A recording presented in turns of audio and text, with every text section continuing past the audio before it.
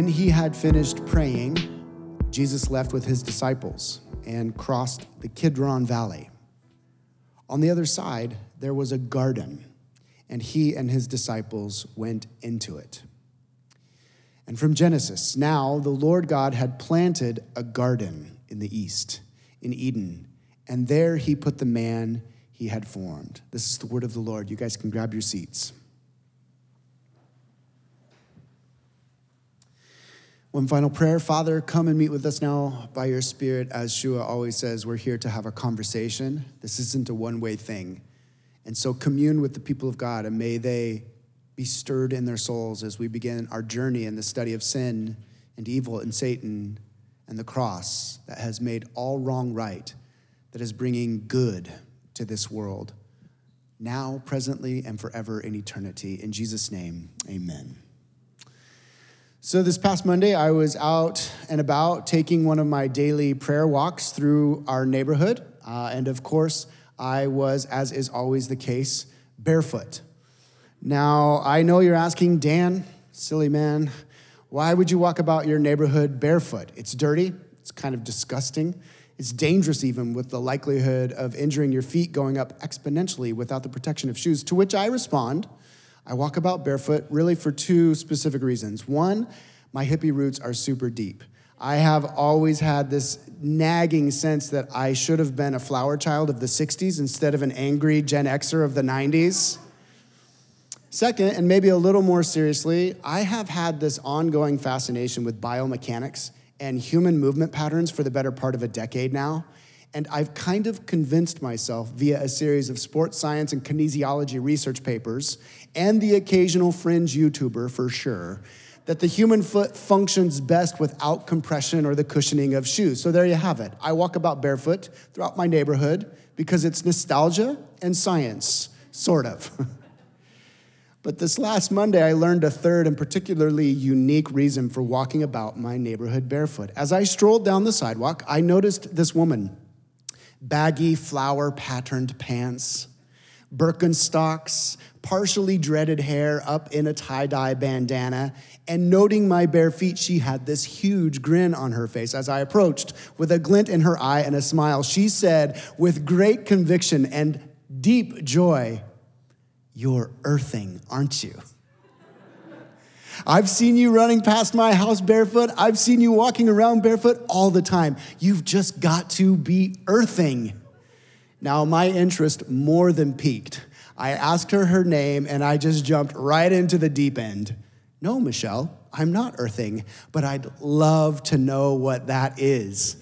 And so she set down her huge bucket of banana peels and boiled artichoke leaves, which I assumed she was taking to her ginormous compost pile that was sitting in her front yard. And she proceeded to tell me that when we walk around barefoot, our energy systems connect with the magnetic fields of the earth, and it helps align the contours of our spiritual and our physical being. Now, genuinely not wanting to quell her enthusiasm, I responded, "Whoa, that's amazing. For me, I just like the way that my feet feel without shoes, but you know what? The universe really is a miracle. I'm going to be sure to check that out." To which she responded, yes, dude. She was so certain and convicted that there was so much on the internets about this magnetic field alignment of our spirit and our physicality. She went on to say, "I got to tell you, man, there's all sorts of beep we don't know about the earth and our spirits and how it all connects, but this is science. It's real." And so we said our cordial goodbyes, as is always the case when meeting a new neighbor. And as I walked away barefoot, strolling down the sidewalk, I thought to myself, what a strange cocktail of longings and beliefs, certainties and assumptions, clarifying explanations and confusing mysteries we moderns are. On the one hand, we are mystical and spiritual. Try as we may to suppress that troublesome sense that there is something out there. We simply can't. Mystery looms large on the horizon of the human experience, and so we propose a plethora of explanations, including magnetic fields, auras, chakras, crystals, karma, reincarnation, and in the language of Jesus and his communities, just as strange in the ears of anybody that doesn't believe as we do, soul, spirit, angels, demon, heaven, hell, resurrection. On the other hand, we are rigorously empirical. If it can't be measured, weighed, tested, retested, and recorded via the scientific method, well, then to believe in its existence is suspect at best and silly, irrational, and dangerous at worst. Science, for some, has become the leading voice of truth as long as it conveniently fits in one's social and moral preference. And it becomes the final authority on what is and isn't trustworthy. And so here we are as a culture. We're chemists holding crystals in the hopes of aligning our energy systems and finding some relief from our anxieties. We're soccer moms rigorously demanding the biology homework gets done while determining the best course of action with our kids based on the astrological position of the stars on their birth date.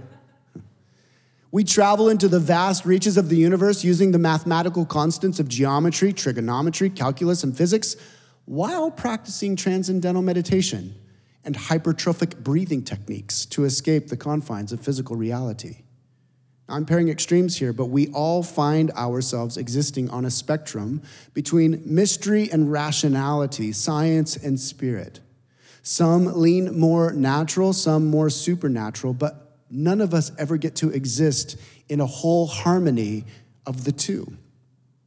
And so we live our days in an existential and an experiential civil war of sorts. And this disorientation drives us, maddening us. It creates anxiety and fear, insecurity, uncertainty, a loss of meaning. And in a futile attempt to bring harmony to the two, we tend to manipulate or lie or force our vision of reality upon one another, resulting in religious and social and political wars with no means of peace between the parties. And our desires, disordered as they are never satisfied. These are the marks of a split cosmos, operating in ways that it was never designed to. And while there is an endless supply of explanations and varying solutions to our plight here at Neighbors Church, we are most compelled by the teachings of one very unique human. Jesus of Nazareth claimed to tell the ultimate story of reality, and he set himself as the centerpiece of that story. He claimed to have come to reunite that which had been separated. Jesus existed as a united whole, embodied God among us, spirit and flesh in perfect harmony, and he said he came to restore all of us to that same harmonious existence. And this, dear friends, is at the very roots of our study of the cross for the next 4 months. Here at the onset of a long cross-centered meditation, we read again from verse 1 of John 18 out of the gospel. When he had finished praying, this is Jesus, left with his disciples, crossed the Kidron Valley, and on the other side there was a garden, and he and his disciples went into this garden. John here highlights that the beginning of Jesus' betrayal and ultimate crucifixion took place in a garden. It's not by accident that he highlights that, because this scene in John's gospel is an echo of previous garden events recorded in the sacred texts of John's ancestral peoples, the Hebrews, particularly in the book of Genesis. John's garden is intended to point us back to where everything went so horribly wrong. And so we have to do some hard work in the earliest pages of the Bible to grasp the beauty and scope of what's happening in the final pages of the Bible. And in the most simple of terms, the Bible attributes the separation of heaven from earth, physical from spiritual, the wrongs, the wounds, and the wars of humanity to one singular word: sin. Sin. And while it is most certainly not in vogue, even taboo in our culture, to talk about guilt, shame, wrong, personal responsibility, we must humbly face our sin. Philosopher and New Testament scholar Cornelius Plantinga, in his incredible little book, Not the Way It's Supposed to Be, asks this: why retrieve an awareness of sin?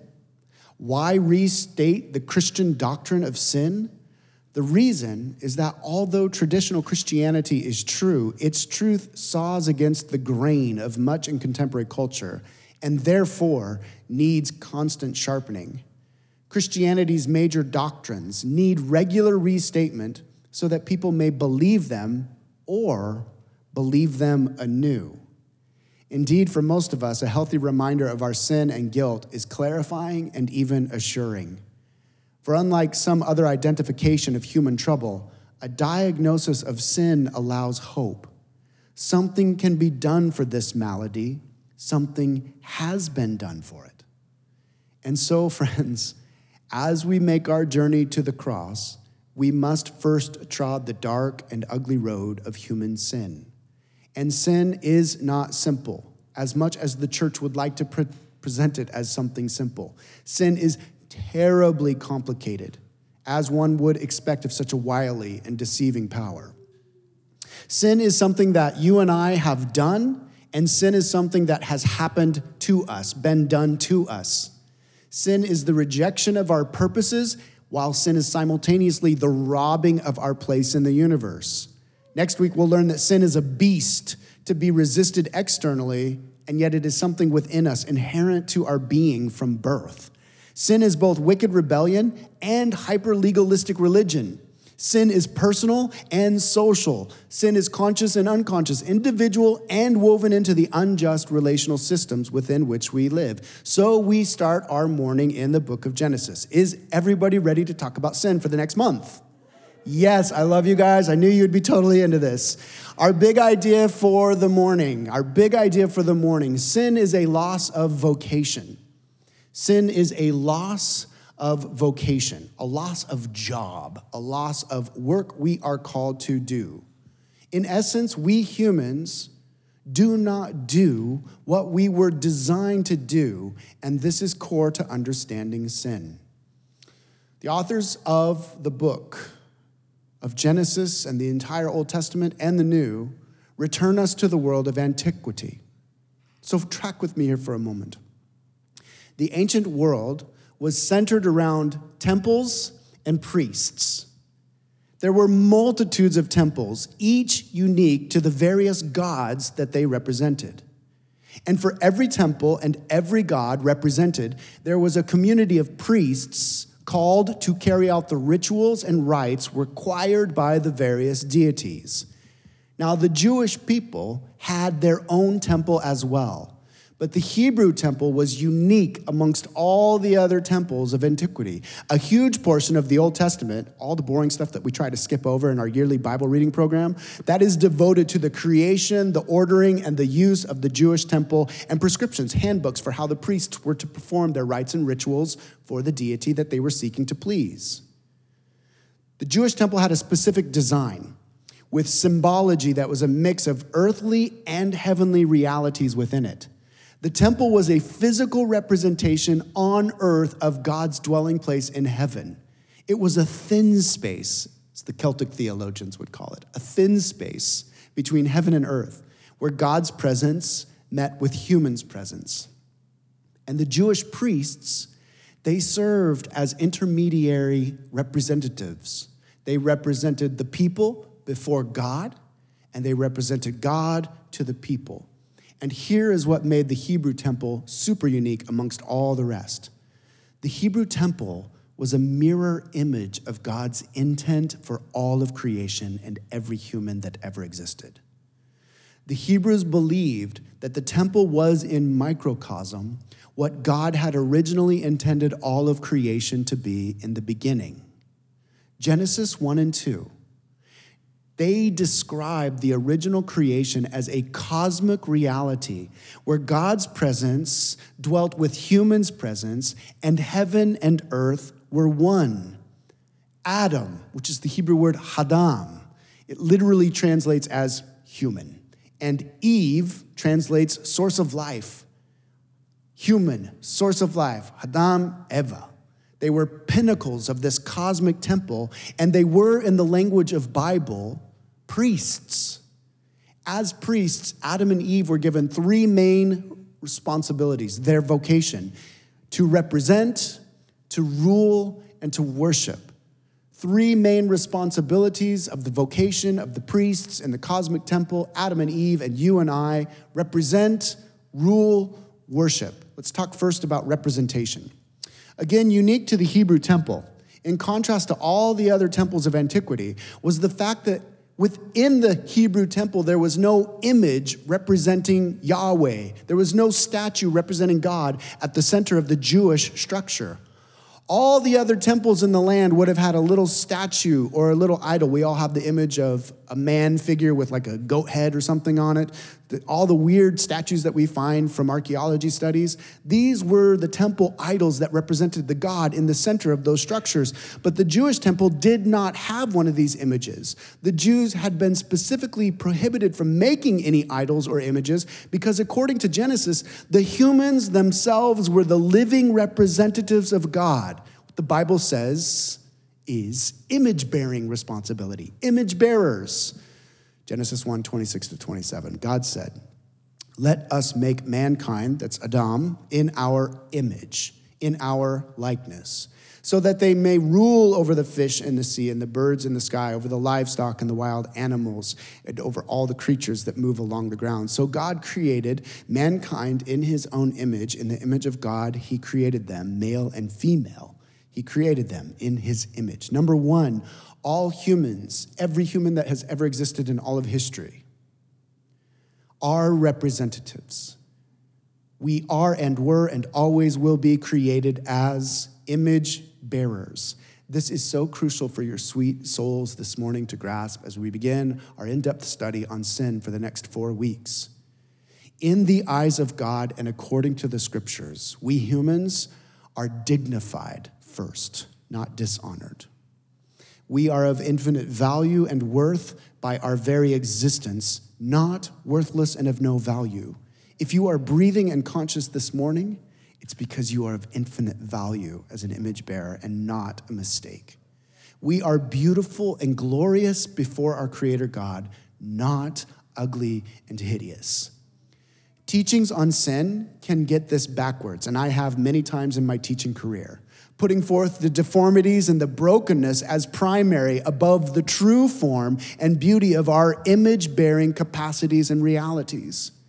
And so when we get these teachings backwards on sin, it leaves our souls feeling utterly destitute. But to understand sin truly, we must recognize that sin is not who we are, nor is it how God sees us categorically. We are infinitely loved, living images of God in the cosmic temple of all of creation. And sin, friends, is the rejection of that reality today. That is the foundation of sin, the root of sin. We have to save the details of Genesis 3 for a later date. We'll start next week. Sin is a beast we must resist.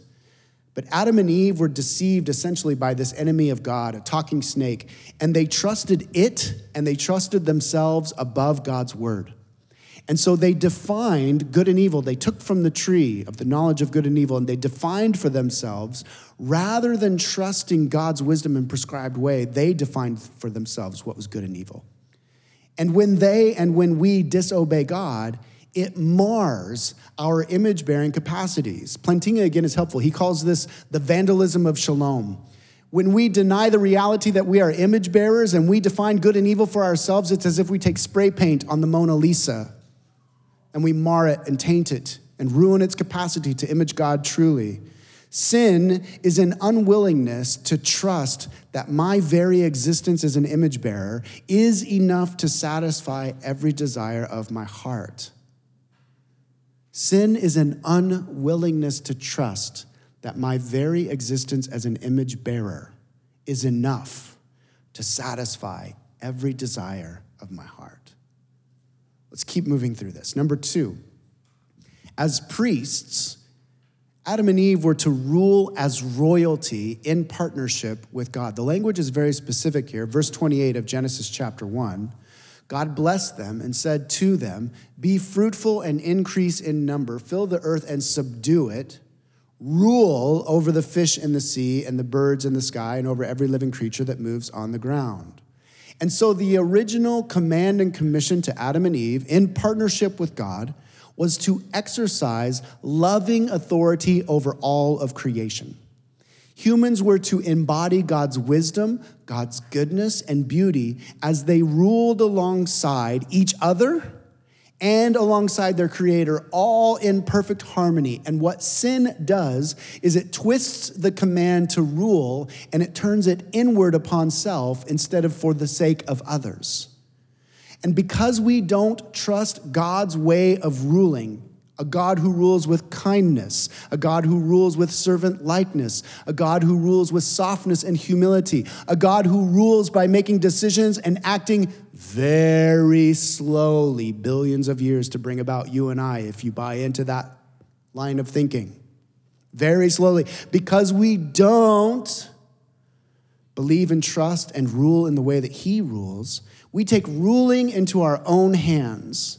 And when we humans define for ourselves the right and the wrong way to rule, well, the result is as inconsequential as, those little manipulative exaggerations that we use during a time of gossip to make us feel like we're ruling another person. We're just a little bit better, a little bit more than.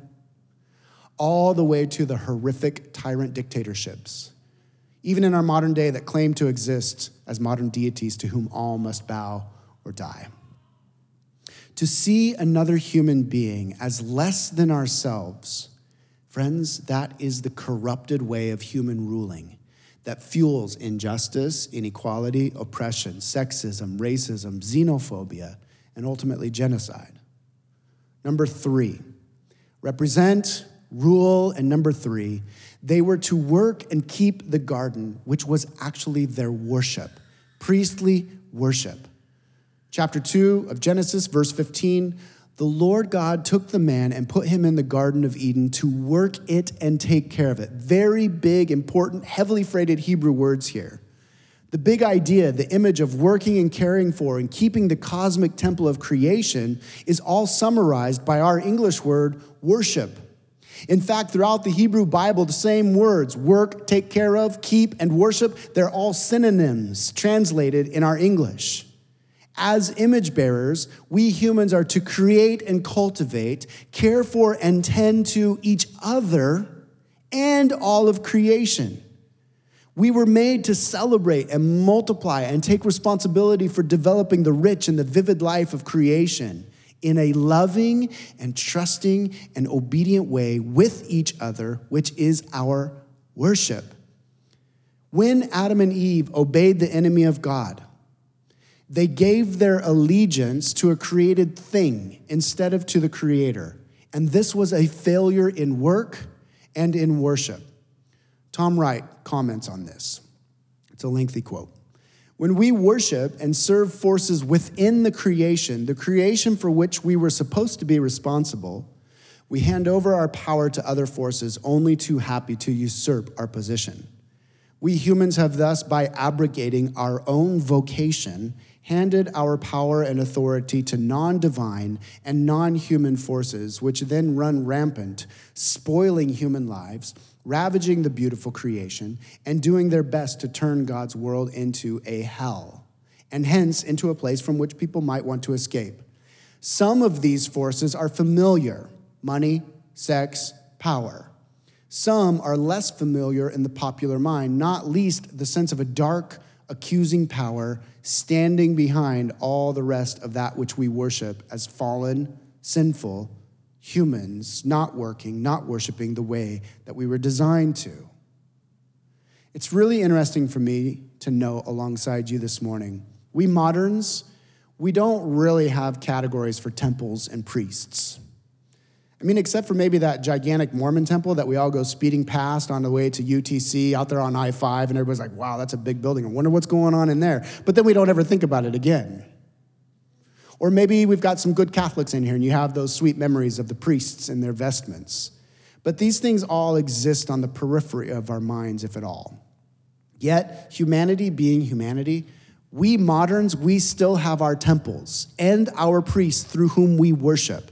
We've just camouflaged them with secular clothes, choosing to ignore the spiritual realities behind them. Let me give you a few examples. My wife and I, we spent 9 days in Manhattan in December for our 20th anniversary.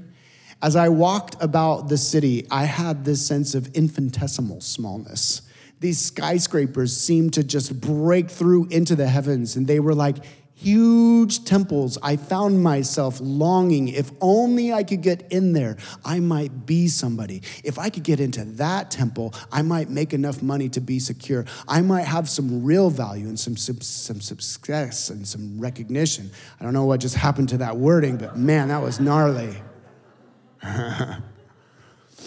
The priests of Manhattan, on their subways and walking the sidewalks, they flood the streets wearing only the most fashionable priestly vestments, declaring these clothes, this look, this way of life is the good and true life. This is the way of salvation. Friends, we fill massive sports arenas to watch our representative priestly champions clothed in bright jerseys covered in symbolic mascot figures and colors crush the enemy, as we don the jerseys and priestly vestments of our favorite athletes to identify with them and celebrate the victory that they might win for us in our place. Influencers image to us via our digital temples. This is how life should be lived. This is what we need to be fulfilled and satisfied. This is salvation. And while Amazon is nothing more than a series of zeros and ones put together at very high speeds, it promises an endless supply of whatever we might want, whenever we want it, a powerfully coded cyber temple of satisfaction and salvation. Now, listen, I don't want to take this too far. Football is awesome. I'm going to watch a lot of it this afternoon. Fashion is fun. Instagram influencers aren't the devil, most of them anyway. And I use Amazon daily. But what I want us to see and feel is that we will never escape our vocation of royal priesthood. It's what we are. It's what we were designed to do. Sin just twists and deforms our worship and centers it on less than God himself. And so representing God as living image bearers, ruling in partnership with him, working, caring for, and keeping each other and creation as an act of worship, all form our vocation as royal priests. And through sin, we have rejected and given up our calling and our role in the universe. But this isn't the end. Tom Wright, again, is helpful and very hopeful. The remarkable thing is that the Creator, having made the world to work in this way, with humans functioning like the image in a temple, standing between heaven and earth, and acting on behalf of each in relation to the other, has not abandoned the project. Even in the moment of Adam and Eve's rejection of their royal priestly vocation, even in that very moment, Genesis chapter 3, God promised them that one of their descendants, the seed of the woman, in the far future would come and would not fail. The seed of the woman would come and truly rule. He would work and worship and win victory over the enemy, restoring all humanity to its truest state. Verse 15 of Genesis 3, and I will put enmity between you and the woman, and between your offspring and hers. He will crush your head, and you will strike his heel. As we travel through the Bible and arrive back where we began, at John's garden, we encounter through the meta-narrative of the story this long progression of people who looked like they could be the snake crusher. They operated as royal priests, but ultimately they ended up failing, creating this deep expectation as you read through the pages of the Bible, this longing for this awaited perfect royal priest who won't fail in God's calling. Jesus arrived as the new Adam. Jesus, in conflict with the corrupt religious priests of his day, and as the true royal priest of God, imaged him perfectly as God among us in the flesh. Jesus ruled like God by healing, caring for the oppressed, seeing the unseen, lifting up the lowly, bringing into the center those on the margins. And as a priest, he worked and worshiped, offering mercy and forgiveness and blessing from God to the people. Jesus was and is and always will be our true and perfect royal priest for us. This is what the entire book of Hebrews is about. Our high priest who knows what it feels like to hurt physically, emotionally like a human. And now we return finally to our beginning verse in John's garden. Let's read it one last time. When he had finished praying, Jesus, our high priest, perfected and royal and ruling, Jesus left with his disciples, crossed the Kidron Valley. On the other side, there was a garden, and he and his disciples went into it. As the disciples went into this garden, It was as if they were returning to the first garden where it all went wrong.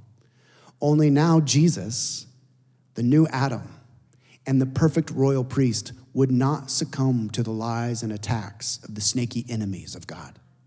He ruled them with love. He worshiped his God in obedience all the way through betrayal to the cross on our behalf because we could not do it ourselves.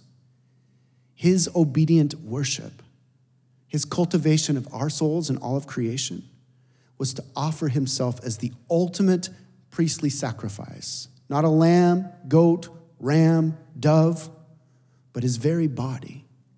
He took upon himself, Jesus of Nazareth, he took upon himself the cruel and the deformed ways of human ruling. He didn't rule with war, he absorbed the war. And rather than abdicating his care for us and his care for creation, he absorbed our abdication of care for him and care for creation and care for the other all the way to his death. And then through the resurrection, which we will get to months from now, through the resurrection, Jesus restored our priestly vocation because some supernatural, metaphysical mingling of heaven and earth has come about. And those who say, Jesus, you are my Lord, we are placed in him, and heaven and earth become one again. And all of his perfected priestly righteous vestments clothe us forever as an act of grace from our God. Jesus now has ascended into the true cosmic temple where he resides as the ultimate royal priest ruling over heaven and earth. And now through his Holy Spirit, you and I are carrying on his perfected priestly role here on earth as an extension of his body. When God poured out his Spirit on Jesus' followers in the book of Acts, and you and I today, it was the next stage in God's cosmic recreation project to restore us and heaven and earth to its Edenic state as a new temple and a recreated royal priesthood. St. Peter would describe it this way, having walked with Jesus. 1 Peter 2, verse 5. You also, like living stones, are being built into a spiritual house, that's temple, to be a holy priesthood, offering spiritual sacrifices acceptable to God through Jesus Christ. You and I individually, we together collectively as the church, we are the new temple of God. It is through us through whom humans will now come back into God's presence. You and I, together and individually, we are the reuniting location of heaven and earth, the physical and the spiritual. We are walking thin spaces between the kingdom that will be and the kingdom that is right now. We are a restored priesthood.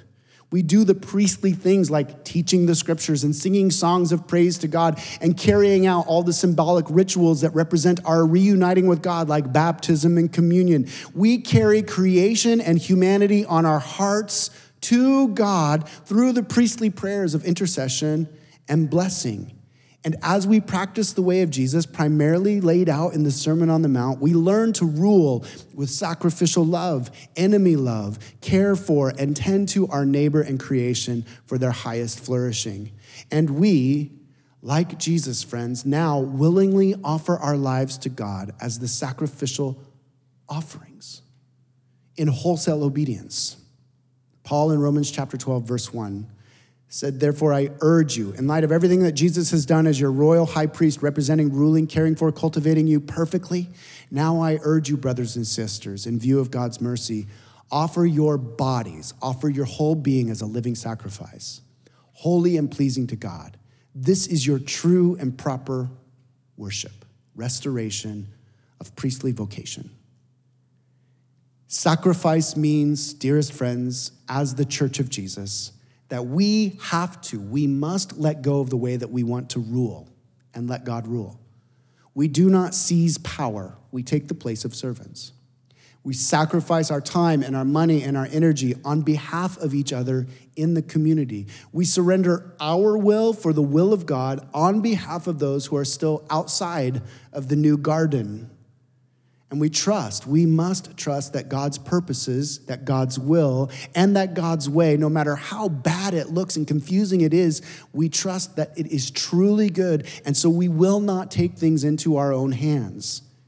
We learn to resist the lies of the snaky enemy through the truth of scriptures.